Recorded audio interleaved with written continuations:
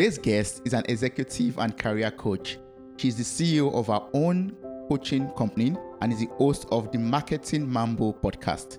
She helps high-achieving professionals remove obstacles that keep them stuck so that they can enjoy more success and satisfaction in their lives and careers. She's the author of Winning the Game of Work, Career Happiness and Success on Your Own Terms. Welcome to the show, Terry. How are you doing? Toby, thanks for having me. I am doing great. Thank you so much for joining me today on this episode of Mirror Talk. I'm really excited and grateful that you made the time, to teach me today about, everything marketing, everything career, and I'm looking forward to, learning from you in this episode. But before we jump into, marketing and your career and everything, you have been married for 26 years and you're a mom of 3 kids. And you told me that when you were a kid, your dad had a job where it required your family to, move over 40 times by the time you were 11 years old. Yes, yeah. I find this very, very fascinating. So I would love you to, share this with me. Thank you so much for sharing this sharing this information with me. Actually, can you tell me more about your life journey so far, and how did the moving multiple times, to various places affect you and your upbringing? Yeah. Well, I know that moving so frequently is definitely something that's unique about me. And it really was a factor that came from my dad's job.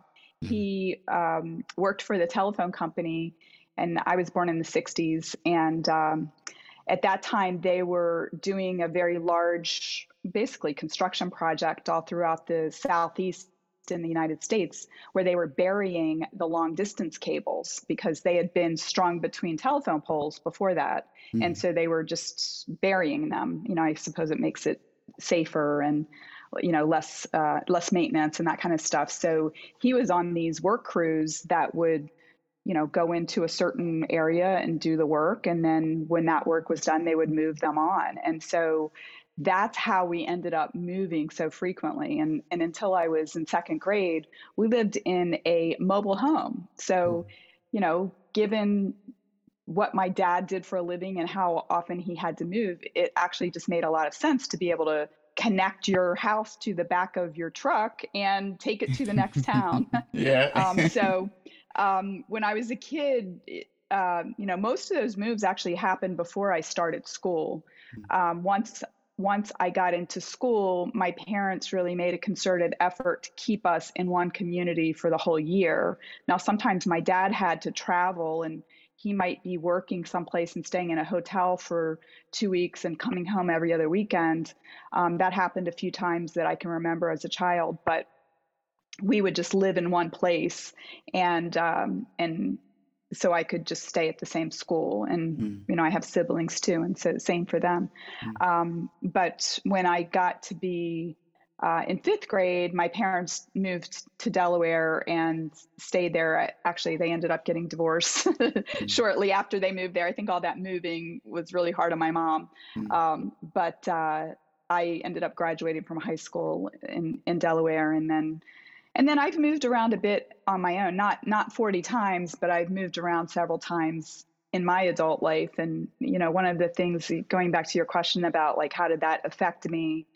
When you've had to adapt to new situations constantly, you actually get good at it. And, one of the things a couple things, like when you're a child, you don't realize that what you're living through is unusual because you don't know any better. You don't know anything different than what your life is. Yes. So I never really felt like it was strange. I mean, I was sad and lonely when we had to move, and whenever I had to move away from my friends, because generally our moves were pretty far. It wasn't like just to the next neighborhood or even the next town. I lived in a lot of different states.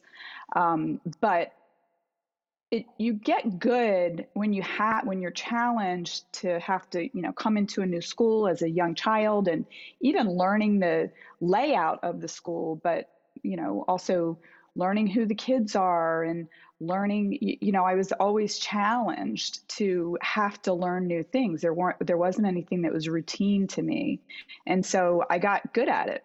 So now whenever I go into new situations, whether I'm coaching a new person or going into a new job, that I probably pick up on a lot more things, a lot more of the dynamics that are going on, because that is just a skill that I had to fine tune starting in early childhood. Mm. And I think that it also made me understand change better, because a lot of people are really afraid of change. Yeah. And once you've had to go through a lot of change, you start to realize that, yeah, there is that uncomfortable feeling in the middle, like that transition.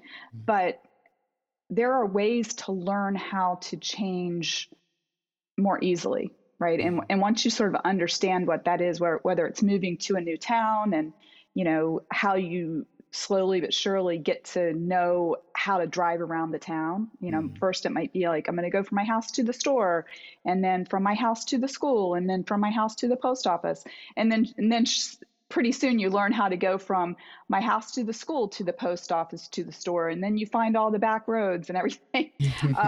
But it can be a little nerve-wracking and scary in the beginning, but when you realize that you will learn it, it just gives you confidence to embrace change. And then I think for me too, it just, because I had so much change in my early life, that I actually kind of seek it out.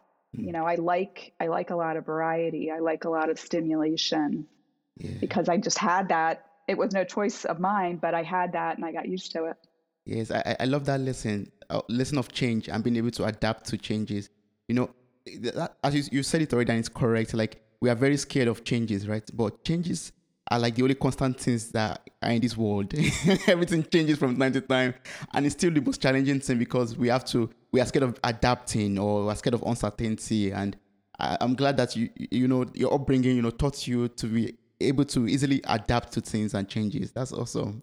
That's a great lesson. One of the other things around change is that, and I kind of realized this at one of my jobs. It was a job that I really liked. I really liked the people that I worked with a lot, and I had a lot of opportunity to be creative and so forth. But um, one of my very close colleagues got married and moved away, and I just had this sense that, if I didn't make intentional decisions for myself, that everything around me would change. Mm. And so even though I was comfortable and I really liked the job and I liked the people that I worked with, I just realized that I probably wouldn't be happy if I just stayed in one place and everything changed around me.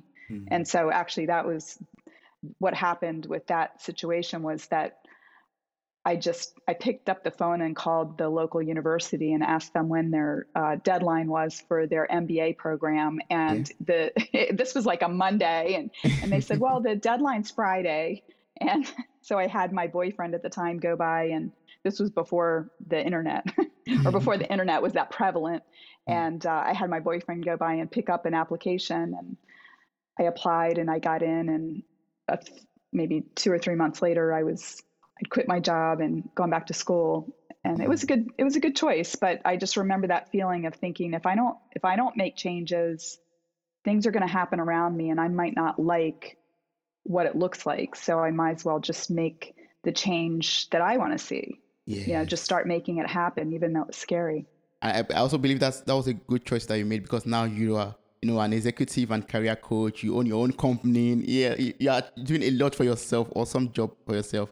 So, but I really want to learn about your career journey. Like, from that moment, quitting that job, going for the MBA, up to this moment of, owning your own company and coaching a lot of people, executives. How has that journey been like for you? Well, I mean, it's been good. It's had its ups and downs. It's had its really exciting times. It's had its sort of depressing times. Mm. My first When I first got out of college, I just wanted a job.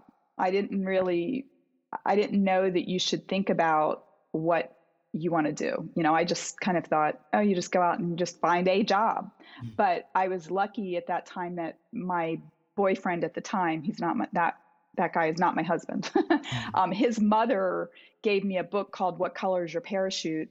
And she advised me to read the book and do all the exercises in the book before I started looking for a job. And I took her advice, and that book really, it probably is one of the reasons why I'm a coach today, because it really shifted my perspective on how you should approach work. And it really starts with looking at yourself and saying, what am I good at and what do I like to do? Yeah. And so the book has lots of exercises to like sort of break down, like, what are things that you've done and what have you liked to do and what are your special skills and education, et cetera, and start thinking about it that way. And then looking out in the marketplace and saying, where can I do the things that I'm good at and I like to do? Like, where are people paying people to do that? And so I actually ended up getting my first job in a publishing company. I was an assistant to the salesman in the advertising sales department. And so it gave me an inside view of advertising, and the company put on conferences, and, so I understood how magazines worked and like how that whole ecosystem of building audiences so that you can sell advertising, that's all the heart of marketing. Yes. And so it got me on that path to doing marketing. I worked for a couple of other publishing companies, and then worked in marketing for an insurance broker for a while. And that was the company that I was talking about that I actually just decided to quit and go back to school. Getting an MBA was something that had been on my mind since I got out of undergraduate. But I was doing fine in my career. I was making money and I was learning a lot, but I think I just sort of got to that crossroads when I looked around and I thought, maybe now's the time. Yeah. So I actually quit and just went back to school full time. And, I didn't really have money saved up or anything. I didn't know how I was going to pay for it, but, but I got in and I figured it out. I got, I pieced it together. I mean, this is another thing that I've learned in my life and career is that, you have to set the goal, even if you don't know how you're going to do it. And I think that going back to graduate school and not knowing how I was going to pay for it, sometimes you just have to start walking on the path, and then opportunities present themselves. And, some of the things that happened then were my boss at that company told me that if I bought a Macintosh computer, that he would give me freelance design work. And so I did that, and that paid, much better than minimum wage. So I did that part-time. I applied for a job at the school and I ended up getting that. And with that job came some actually free and discounted credits towards my degree. And so, I was and then I got some loans and I was able just to figure out how to make it work. And, all of that investment, even though it was a little bit scary since I didn't know how it was going to work starting out, paid off. I mean, because once I got out of school, it really put me on a higher trajectory in my career. I was able to get a marketing manager job getting out of my MBA program. It was with a publishing company, and I'd had that publishing background. I did that for about a year, and then actually I got married like right after graduation from my business school program. And my husband and I, like being newlyweds, we really wanted to buy a house, and we were living in the Washington, D.C. area, and it was kind of expensive there. So we actually were open to moving to someplace else. And a friend of mine that I met in business school got a job with a bank in North Carolina, and he helped me get a job there. He gave my resume to the head of marketing there, and I ended up getting a job in marketing at this bank. And so that started what was a 21-year part of my career that I worked for two large national banks, and learned a lot about financial services. And the first bank I worked there for about 9.5 years, and then I got recruited to move from North Carolina to Chicago to work for a bank here. And that job was a really good opportunity for me. I came in to head marketing for one of the businesses, and I ended up working at the bank here in Chicago for 12 years. And during that time, I moved around between a number of positions within the organization. But in 2017, I had been put in a job a couple years before that I never really felt like it was a good fit. I actually tried to say no to the job. But Mm-hmm. sometimes when you work in big companies, they're like, no, no, we really want you to be in this job. Yeah. And it just never was a great fit. And so Mm-hmm. it kind of got me thinking about what was next for me. And I had actually hired coaches a couple times, and I really believe in coaching and mentoring. It's something that I've benefited quite a lot from some really great mentors I've had in my career, and I've also hired coaches a couple times that helped me at some key times in my career. And so I knew about the profession, and I just decided when I actually decided to leave the company without having another job. I was in a position where I could do that and kind of figure out what I wanted to do next. And I decided to get a certification in coaching. And that was 2017. Yeah. And here I am today. Wow, wow, that's it. Like that's a full CV, a full. Yes. Yeah. Wow, wow, that's awesome, and that makes you, super qualified for the book, your amazing book titled "Winning the Game of Work." Like you've done the work already, and you've won the game already, I guess, and now you are Still playing. you're still playing it, yes. But so far you've been winning, and that's a very awesome title. Yes, I would say like you definitely win some and you lose some, but I'd say overall I'm on a winning streak. Yeah, that's awesome. I'm so happy. I'm so happy for you. I'm so glad for and happy about all your achievements so far. And yeah, it's awesome. And that's why I'm fascinated, about your book. In your book, which is available on Amazon in paperback form and also in ebook form, like on Kindle. Yes, you teach about how we can be, happier and more successful when we learn to play the game of work. Yes. So I'm so curious. I want to know what is the game of work and how can we play the game successfully? Like how can we play this game? Well, I think work is something that most people do not approach very strategically. When we Mm, play games, usually we're strategic about how are we going to win this game, right? yeah. Who are we going to put in what position on the field, or how are we going to be aggressive? Are we going to what kind of plays are we going to run, right? We think that way when we're playing games. A lot Mm, of times people just go into work they don't think about it at all. They just go in, they think if I come in and I work my 8 or 9 hours a day, that I'm gonna move ahead. Like if I just show up and I just do what I'm told, I'm gonna move ahead, I'll be successful. And I really think that our experience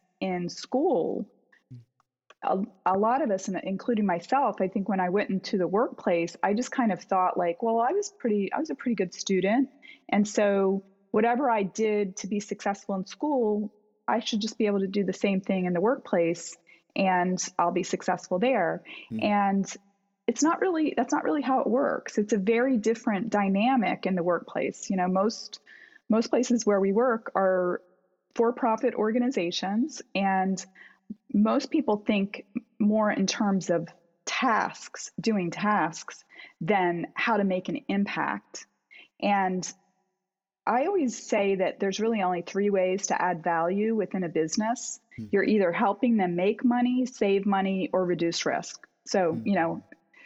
if you want to break it down to the lowest common denominator, you're helping them be more profitable, Yes. and I think a lot of people don't think about that. They think about, well, like my job is to come in and do this report. My job is to, answer the phone or to sell things or whatever. Maybe people who are selling things understand this a little better, right? Because they're directly helping to make money. Mm, But all of us we're directly or indirectly, we should be recognizing how we're contributing towards that goal. And when we sort of like rise above like just the day to day, like, making the widgets, we can start to think differently about what we do. We can find opportunities to add more value or to streamline a process. mm, Or, if we see, I don't know if they say this in Germany, or in Africa, but here in the US, like when you get on public transportation or if you're at the airport, they'll do these announcements. If you see something, say something, mm, meaning like if there's a bag left behind or something like that, that could be a bomb or whatever.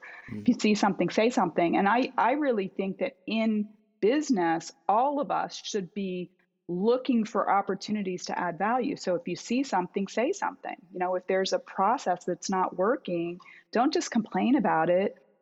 Like, think about how it could be better and contribute in that way to the success of the business. And when we start thinking about work that way, that starts getting recognized. That's leadership, and that gets recognized if you do it consistently. And eventually, people are going to say, hey, that Toby, he's really bright and he understands the game we're playing here, right? And he's contributing. So let's give him more responsibility. So, I've compared it a little bit also to the movie The Matrix. Yes. Because like sort of on the surface, things look a certain way, but like if you get behind like what's going on the surface, you see that like, oh, this is all like code, or there's something else going on here, and we have to kind of like get below the surface and say like, what's really going on here, and how can we contribute?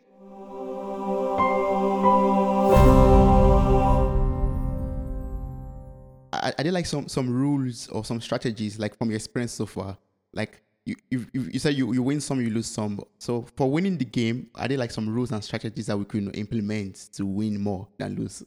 Sure. Yeah. One of the things that a lot of times when I'm working with people that maybe have just moved into a managerial position, or a lot of times they've been in it for a long time, but they're really stressed out. They're just working super hard. And, I had one client who had gotten promoted from leading a team of 8 people she got promoted to being a director of the whole department. So it was about 50 people. And she was in that job for about 6 months when we started working together. And one of the first things that she said to me, she said, I'm so exhausted. I am working like 70 hours a week, and I'm considering asking my boss to demote me. And because she was exhausted and she just didn't see how she could have the impact that she needed to have because how hard she was working. And what I surmised, and this did end up being the situation, was that she had not mentally promoted herself to that leadership position. She was still trying to run the department of 50 the way that she ran her team of 8.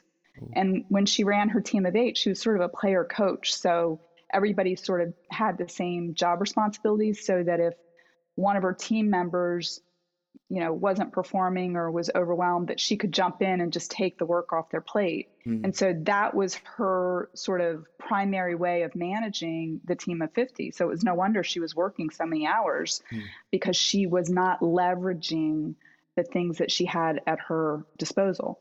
And so I worked with her to find leverage points. And, a lever is a tool, right? Where we can use less effort to get more output. And so that was really what we were trying to do in that situation. And there were, a few basic things that we worked on to begin with were time management, for example, because she really believed in having an open door policy and being very accessible to her staff. And so therefore, all day long, people were coming into her office and distracting her from getting her own work done. So one of the first things that we did was have her close her door for 2 hours a day so that she could get her own work done at work. She was worried because she thought, oh, people are going to think I'm, inaccessible, or they might need help. And I said, let's see how it works, right? And it actually worked out fine, because besides coming to her, they would just ask another colleague, right? So there was actually less need for her because they were finding other ways to get things done. There are other things to do, like, looking at what is on your own plate and saying, what's the highest value work here? Of all of the things on my to-do list, what are the things that only I can do? Right? And try to focus on those things first, and then look at the other things that are on your to-do list and think, like, who can I delegate these to? Now, a lot of people have a little bit of a mental hurdle to get over when it comes to delegating, because, maybe they're really good at what that task is and they can do it quickly. They can do it quicker than somebody else can do it. And so a lot of people will say, Oh, it's just quicker for me to do it. Mm, But it's important to see the opportunity cost of that approach to work, mm, because if you're working on a lower level task that could be delegated to someone else, that means you're not working on the things that only you can do. mm. And it also robs people, in your department or on your team from learning and growing. Yes. So the first time or the first 10 times that they do that task, yes, it might take them longer than what it's going to take you. Mm, But I'll bet you that when you first learned that task, that it took you a long time too, yeah. and it Yes. took you a time to master it. So it's important to, um, look for those opportunities to delegate, and as much as possible, break down those tasks in a way that you can teach it to somebody else, and then go ahead and delegate. Yeah. Free yourself from some of that work and give other people the opportunity to grow. Yeah. So those are just a few of the leverage points. Yeah, which is very relatable actually. Like for myself, when you were talking, I was thinking about myself. Like I really have to work on, delegating tasks to people. For example, even at my, at my place of work, apart from podcasting or other things I do, like having to share the responsibility or the task into smaller tasks, and taking the ones that only I can do by Yeah. myself and giving the others out, outsourcing it, or how do you say that? I think Hmm. outsourcing to other Yeah. people. Yep. Yeah, that's really good, and that helps. But are there like some other skills that we could develop, like as a player of the game? Are there some skills that we need to develop apart from delegating, or is that a skill actually? The ability to delegate is a skill, I guess. Yeah, yeah. I mean, I think that there's a few things. I think that many high achieving people um, tend to be perfectionists, Mm, and when we're moving up in organizations, um, we will be presented with things that we need to do that we've never done before. And sometimes people can, get into that mind space of analysis paralysis, where they're like trying to find the perfect way to get something done. And sometimes it can get to the point where they actually are, getting feedback from their boss about, them not making progress, mm, because they're sort of like stuck thinking like, what's the perfect way to do this? And mm, I think that we need to understand that, you know, sometimes we're going to make mistakes as we're learning, and as we're, maybe we're doing something that's never been done before, like you've gotten a project that's new, and yes. you're going to have to just try to figure out what needs to be done, and you may make some missteps, but you will learn along the way. And related to that, I would say, learning to speak kindly to ourselves, because a lot of times when we do make mistakes, we will, well, I'll speak for myself that this is a habit that I've largely broken. But I used to motivate myself through negative self talk. That if I made a mistake, I'd say, "Well, that was really stupid. You should, that people are going to think poorly of you." And I would say all these things that were sort of negative to myself. I suppose to try to motivate me to do better. Mm, But now what I try to do with myself, and what I advise my clients to do, is to speak to yourself, that inner voice. Speak to yourself the way that you would speak to a friend or loved one who was, trying to do something new or difficult. And that is, if, like, say, for example, if I would go into a presentation and I, messed up or got the slides out of order or something like that, rather than criticizing myself, I would just say, "Hey, you did the best you could. You made a minor mistake. You recovered and you're fine, right? You made it through it, and you know better for next time." yeah. Right? That's Yes. that's the way that we would talk to a friend if they made a mistake, right? And Yes. that's how we need to talk to ourselves too, because when we're really harsh and critical with ourselves, it actually drains a lot of energy that Mm, we cannot use for productive activities. that's true. It's useless. It really is useless. So Yeah. being kind to ourselves is a good habit.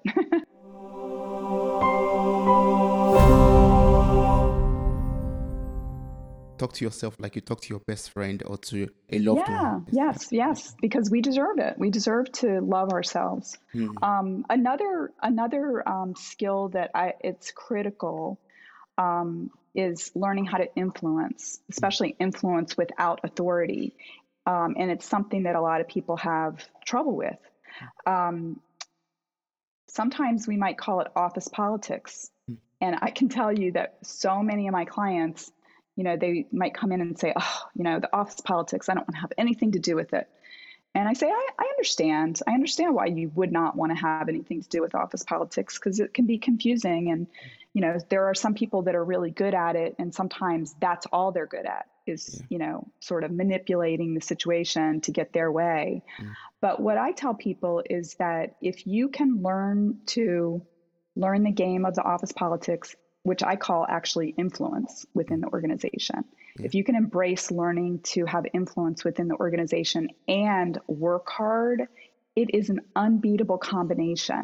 Mm, And one of the things that's important when you're trying to influence people is to really look at them and say, what is it that they care about? Because if we can come up with solutions, or even if we can get curious about like, what is it that would motivate them to take action, yes. we might be able to incorporate that into our proposal or into the project plan or whatever to get them on board with us. Mm, And so, and I think what happens a lot of times is that people will approach others making an assumption, whether it's conscious or not, they make an assumption that whatever, I care about is the same thing that that person should care about. yes. Right. And so when they don't respond in the way that we would respond, we get frustrated and we start blaming them. Mm, But the thing that they're doing makes sense from their perspective. mm, And so what we need to do is just sort of like try to position ourselves so we can see their perspective. And then that's how we start to learn how to influence, because then we know what they care about. and I believe that's where we also get recognition for our hard work, or that's how we get recognition for our values on the job. I assume also. Mm-hmm. Yes. Yeah. Yeah. Wow. Because sometimes when people complain and say, "Oh, I'm working so hard on this job. I'm doing all I could do. I'm giving in all the hours, all the time, but yeah, my boss does not see what I'm doing, or he does not appreciate what I'm doing." Well, you've answered that already. Oh, I was just going to say that, yeah, sometimes, bosses, a lot of times they've got many people reporting to them, Mm, and they would exhaust themselves if they became too empathetic with everything that the people have to do, yeah. But if we want to get recognition from the bosses, we also have to think about, what does my boss care about, Mm, right? Because the boss might care about something different than the actual work. Like the work has to be done, but maybe the boss cares about, having something positive that he can take to his boss. mm, Or, maybe there's a particular client that's like his favorite client. And if something happens with that client, that's the thing that you go in and tell the boss. But yeah. going back to the whole idea of treating work like a game, you have to, just like, if you're playing football or, soccer, you have to understand the players that you're playing with. True. Understand, like, who can I pass the ball to that has the ability to score? On the other team, who's somebody that is, good at tackling that maybe I should try to avoid, right? Mm, You have to understand how people play the game, right? mm, Observe them. Don't just look at it from your perspective and think like, oh, well, they should do things the way I do them. That's probably mm, what they're thinking about you too. But yes. you guys both look at it in a different way. And It's that's true. why there's conflict. You've just changed the way I look at my job already. Next time I'm going into the job, I'm going to see it as a game. I'm going to look at what I'm supposed to pass the ball to, so I could score a goal or something like that. And yeah. Yeah, it Wow. actually gets to be kind of fun. I will say, I at the last company that I worked for, being the head of marketing, I mean, it's exciting when you get to that level, Mm, right? But you also are responsible. So even if somebody on my team, didn't do something the way somebody within the business expected them to do, they'd come and complain to me. And, Yes. sometimes there would be people that would complain a lot. Mm. And I think sometimes our first instinct can be to avoid people that are complaining. But one of the things that I learned to do was actually to sit down with people that are complaining and really hear them out and Yeah. really, really try to understand where it was coming from, Mm. to understand, like, am I making assumptions about why I think they're complaining, or is there something more here that I actually can learn from? Mm. And one of the lessons that I learned from, actually, it's not always comfortable, because sometimes people are blaming you and maybe even saying you're not that smart. This is so obvious. Why are you not doing it this way? Yeah. But I would just say to myself, like, I believe I know what I'm doing, but Mm. I also am open to maybe not knowing everything. And so, what can I learn from this person? And a lot of times, what would happen is that if I really tried to understand what this person's issue was, and I really earnestly tried to come up with a solution for it, Yes. that it ultimately made me look really smart Mm. because there were probably other people in the organization that were experiencing similar pain points, but they weren't complaining. Yeah. And so once I discovered the issue and I fixed it, and then I could go to other people and say, "Hey, are you having this problem? Because I have a solution for it."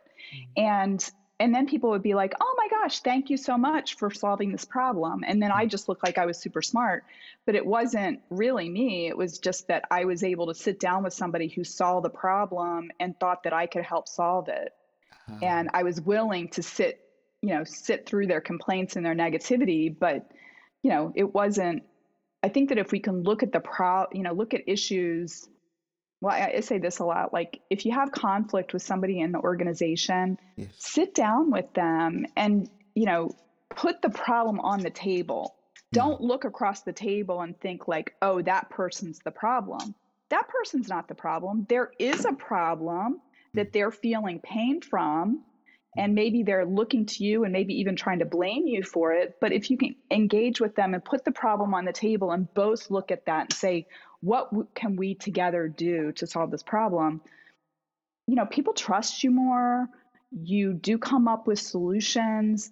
And then, like I said, sometimes you can look really smart, even though, all you did was just listen to somebody that was complaining. Yeah, yeah, that's true. I was about to ask you this question also, like, everything does not go rosy and smooth in the organization or at the place of work.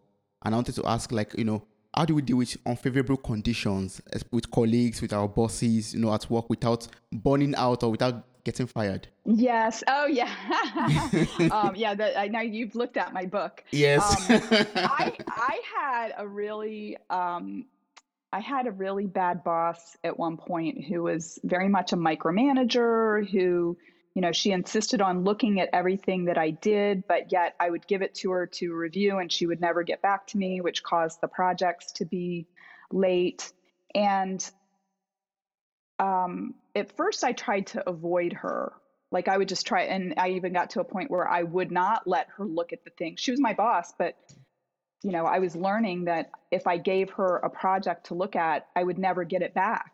Mm. Or if I finally would go and say, well, where is this? And this was before, a lot of email attachments. I was actually giving her paper, and I'd go in her office and she'd dig through piles and she'd finally find it, and she never would have looked at it. And it just was, she wasn't that good. She wasn't that competent. But what I learned, I tried to avoid dealing with her, but she actually sat me down one day and basically told me that if I kept avoiding and basically disrespecting her authority, Mm. because I wasn't respecting her authority. That was her job, even though she wasn't great at it. Mm. That I was going to be put on notice, like, basically that it was like the first step to being fired. And so I was like, okay, well, I guess what I've been doing isn't working. Mm. So what I decided to do, and this really hurt me at first, what I decided to come into the office every morning and go to her office and peek my head in and put a big smile on my face and say, "Good morning. How are you?" I had to grit my teeth, the first week that I was doing that.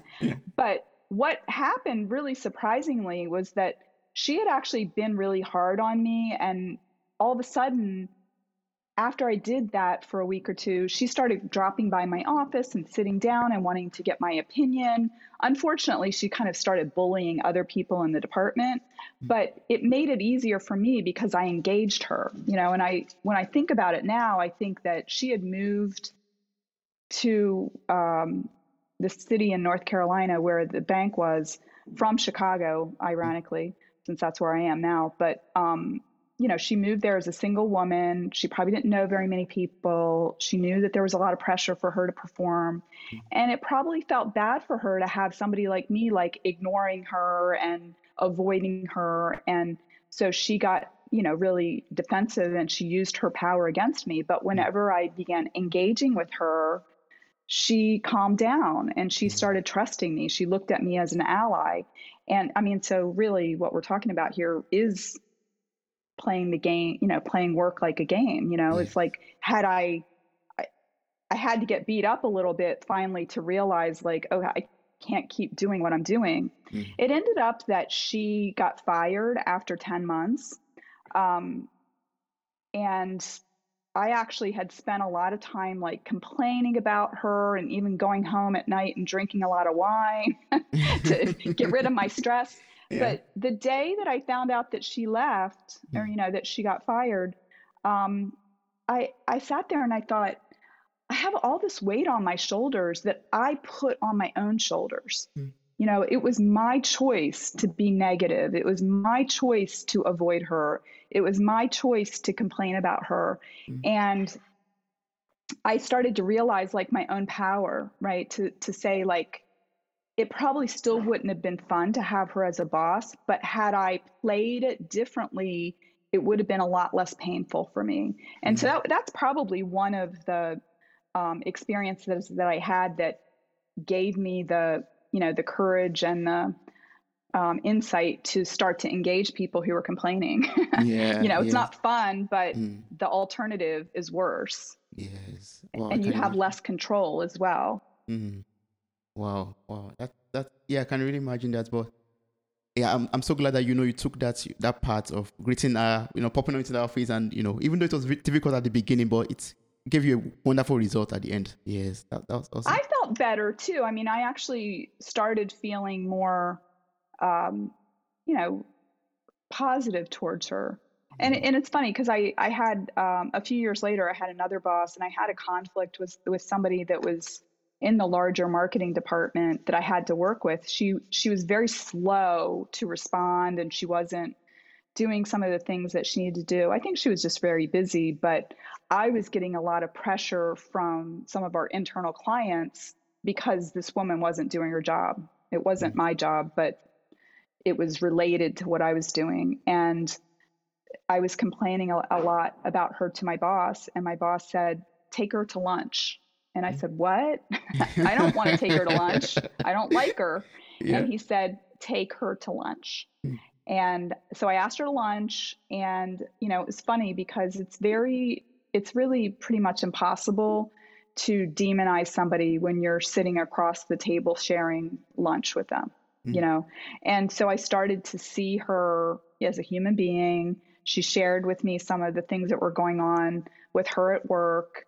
And, I had more empathy for her. And I also realized that we were both in the marketing department, and the people that were complaining to me, I really needed to side with the people in the marketing department, like her, instead of feeling like, I had to apologize to the people in the field for what they weren't getting. I mean, these were just the way that marketing was resourced was a decision that very senior leadership made, right? And we all had to live with it. I mean, this is one of the things I say to people all the time is that, when you're in a company, you all work for the same company, right? So if the company makes rules or if they make decisions or policies or whatever, sometimes like maybe you're in a department where you have to tell somebody, I'm sorry, we can't do that. And then they blame you for it. And sometimes it feels really bad. But I always say, like, take it up a level and say, I have to enforce this rule, but this is a rule of the company, right? And so I just, made me be able to reframe things so I didn't feel so responsible. That I would just say, listen, we all work for the same company. This is a policy they put in place, and I'm sorry that you would like it to be differently. Like maybe you can talk to your boss or you can talk to somebody else, but I can't give you what you want because it's against the company policy. Or, in this case, like the people in the field wanted me to step in and do her job. Yes. And that wasn't the way we were structured. That was not, I was able to do the things, but that was not part of my job. Yeah, I understand. And so, I felt the pressure of like pleasing the people in the field. And after I had lunch with her, I just realized I just need to tell them that's her job. She'll get to it when she gets to it. And I'm sorry if you don't like it. Of course, yeah. There's not a lot that I can do about it because this is how it's structured. That's true. Yes, that's very true. So, going back to this game again, like now we've removed the unfavorable conditions. We've gone to lunch with that lady. We've meted our boss. Yeah. And now I want to score a goal of getting the promotion that I deserve. I want to score that goal. How can I do it? How can I get the promotion I deserve? Well, I mean, it starts with getting clarity on expectations. So if you want to be promoted, have a open conversation with your boss to let them know, to say, I want to be promoted. What do I need to do to make it to the next level? And, hopefully they'll tell you, well, if you do these projects, or if you sell this much, or you do this or that, make note of that and then go out and do it. And then come back and say, you gave me these goals. I fulfilled these goals. I'd like to be promoted, and see what happens. A lot of times they're going to notice and they're going to say, that's great. We've noticed that, you're exhibiting these leadership qualities and you've fulfilled the expectations, and we're going to reward you with that promotion. Yes. But that doesn't always happen. Sometimes maybe their hands are tied, or maybe they've been disingenuous in terms of wanting to motivate you, but not really being able to promote you. And at that point, you just have to decide whether you want to, hold out and maybe hopefully get promoted on the next round of promotions, whether you want to look around the company and see if there are other opportunities there to maybe move into a different department, or look out into the marketplace to see if the skills and the experience that you have might be valued more outside of your company. And I've actually done all of those things, in my career. I asked, was told what I needed to do, and I did it and got promoted. I've done things and not been promoted. Done exactly what, maybe been given false promises, if you will. And I've also not been promoted at a company and left and got paid a lot more money. Because a lot of times, especially if you're at an organization for a long time, sometimes the pay raises don't keep pace with the marketplace, what the marketplace pays. And also sometimes you can be more valued by another company. Like they can say, if we hire this person from a competitor, they can come in and we can learn what our competitor is doing, or if they admire, I know the company that I got recruited to here in Chicago, I think that they had a lot of admiration for the previous company that I worked for.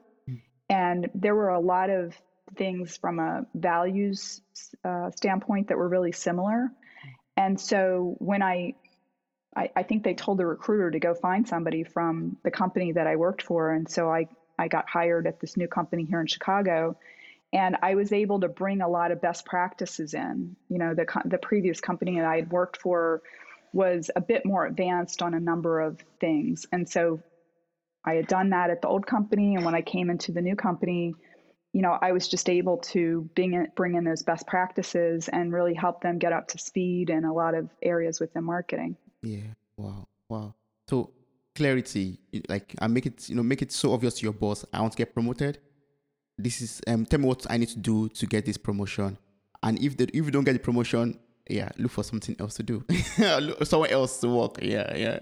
Yeah, I want to share something that happened at my last company. I had somebody on my team who's extremely bright. She came to work at our company shortly after she graduated from college, and she was in a junior level marketing role for a couple years, and she wanted to be promoted. We had a much higher level role, and she did apply for it, but she didn't get it. She just was too early in her career to really make that big of a leap.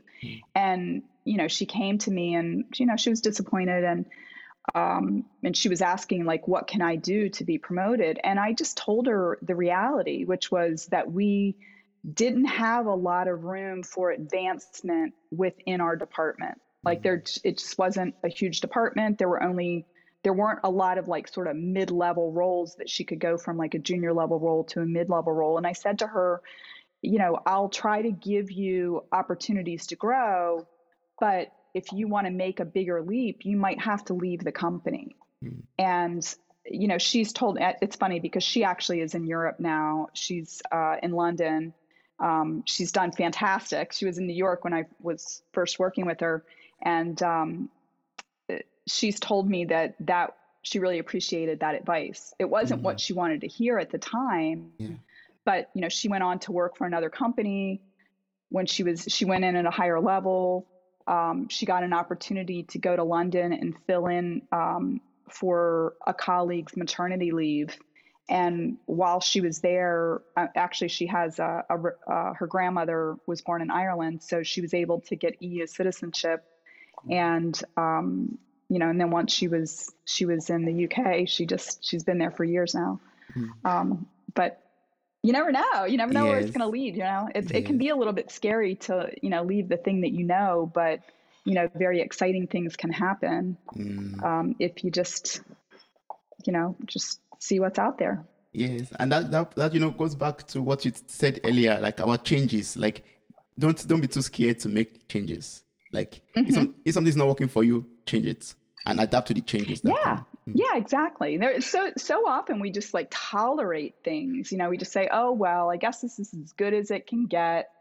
And there's a saying that I think about a lot, which is good is the enemy of the great.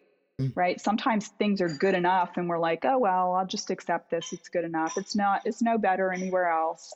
And if we believe that, and then that becomes true for us.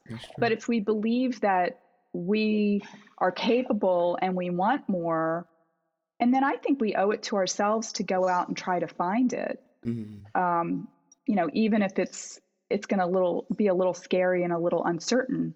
It feels fantastic when you set a goal for yourself and you reach it or you exceed it. It feels great. It feels very alive. That's true. Now I really want to learn more about your coaching program. Like, since you helped that lady, to move from New York to London and she's successful now, I want to know about your coaching program and how you help, high achieving professionals to make it to the next level with, energy and joy. Yeah. The framework that I use in my coaching it's a lot of like what I was just talking about, that when I'm working with somebody, we start off with getting really clear on their goals, right? Like what do you want to achieve here? Why did you decide to, get coaching? And then once that's clear, we take a look at where they are and where they want to go, and we start building that roadmap. Okay, what are the action steps that you need to take to get from point A to point B where your goal is? Now, we don't always know what all of the steps are, but we can make like smaller goals in between, right? Sometimes we might need to learn things along the way. So that might be a smaller sub goal of that bigger goal.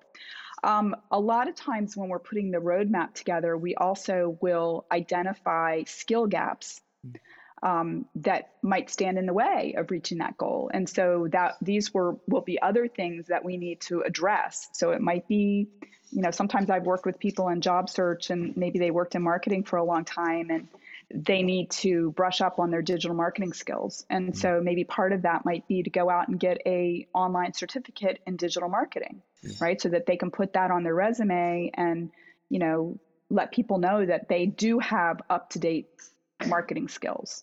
Or, if they're having trouble delegating, right? Yeah. If they want to get Yes. promoted Yeah. and they're working too hard, right? That, okay, we're going to work on your delegation skills. And then really the last thing that we really focus on is shifting that mindset to believe that the goal is possible. That is critical. It's really critical.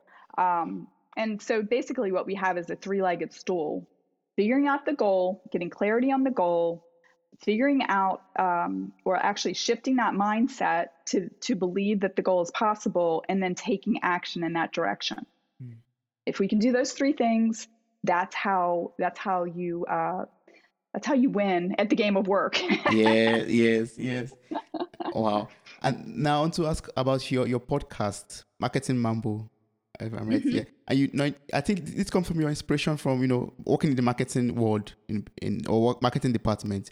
And in your podcast, you have conversations with marketers from all around the globe. So can you tell me more about this podcast, and what are some lessons that we could learn from the various fascinating conversations that you have on the podcast? Yeah, well, I started the podcast in January, and it really came out of a conversation that I was having with one of my clients who is a marketing consultant. Because of my background, I actually work with a lot of people in marketing and advertising and communications. I think that they like working with me because I understand the, day-to-day realities of working in those fields. So she and I were having a conversation, and she just made a comment like, wow, this is such a great conversation. It would make a great podcast episode. Yeah. And I just thought, oh, well, you know what? I'm enjoying this conversation, and I love marketers and I love talking about marketing. So I started the podcast in January, and the lessons, I really talk to people that I feel like I could learn something from. And I have talked to change management consultants. I've talked to design thinking consultants. I've talked to people who have started advertising agencies. I actually was just editing a podcast of somebody who's in Germany, actually, who had his own agency and really was completely burning out because there was so much work to be done. He was just working 24/7, and he came up with this whole process about how to organize work, how to hire freelancers all over the world to reach goals without that much management. Right. And so it's everything about like the way that he trains. He uses like videos to train people. He's got a very consistent process. He develops KPIs that, are tracked consistently with each one of the freelancers. So there's not that necessity to be on like Zoom calls, from 18 hours a day, which, I know a lot of people in this age, especially in global companies that, okay, if they're in North America, they're up very early to talk to the people in Europe, and they're up very late to talk to people in Asia. Yes. Right. And then they're working all day long. And to think about like, oh, okay, if we could just figure out what the KPIs are and put all that information into some kind of tool that everybody has access to, and then we would just know that things are moving along towards the goals. So anyway, I mean, I just love talking to people about different ways of thinking. And my podcast is not really a how-to. It's really about getting perspectives from people who, them telling their stories and just getting perspectives and learning to think differently about different different types of marketing or areas or even things that touch marketing, like the change management. I wanted to talk to the change management consultant because a lot of times in marketing, we are engaged in change. And so understanding how somebody who does it professionally does it, I just thought would be really insightful for my listeners. Yes, I find it very insightful also. I'm going to place the link to your podcast and your website and also to the book on Amazon in the show notes of this episode. I encourage everyone who is listening to buy the book, to listen to the podcast, and also visit your website to, get your coaching programs and everything that you do. For people out there, what's the best way to connect and work with you? Well, the best way to connect with me is to go to my website, which is terrybmcdougall.com, and you can set up you can check me out, and there's a couple free chapters of my book out there that people can read if they want to learn more about that. There's also a blog. But if you are interested in talking to me, you can set up time there. There's a link to my calendar on the website. I would also be happy to connect with any of your listeners on LinkedIn. My handle on LinkedIn is Terry B. McDougall, and I'm pretty active out there. And then, my podcast is Marketing Mambo. People can listen to that on all of the platforms. It's on like 20 platforms. But you can also go to the website, which is marketingmambo.net. Yeah. And it actually also has its own page on LinkedIn, which is Marketing Mambo. Wow, that's awesome. I'm going to place all of this information. Yes. The book's on Amazon worldwide, Winning the Game of Work. Yes. I'm going to place the link in the show notes of this episode. And I don't want to stop speaking with you, but I have to let you go. Well, Toby, it was great talking to you. I hope you have a good weekend. Yeah, thank you so much. I wish you the same thing also. And thank you so much for everything you've taught me today, like sharing your story with me, reminding me of the importance of changes and being able to adapt to changes. And everything I've been able to learn from you in this episode has been so wonderful. Thank you so much, Terry. I appreciate it. Thanks, Toby. Wow, you made it to the very end of this episode. Thank you so much for listening. I'm grateful for your time, your love, and your contributions. Subscribe, like, review, and share this podcast. God bless you. Bye.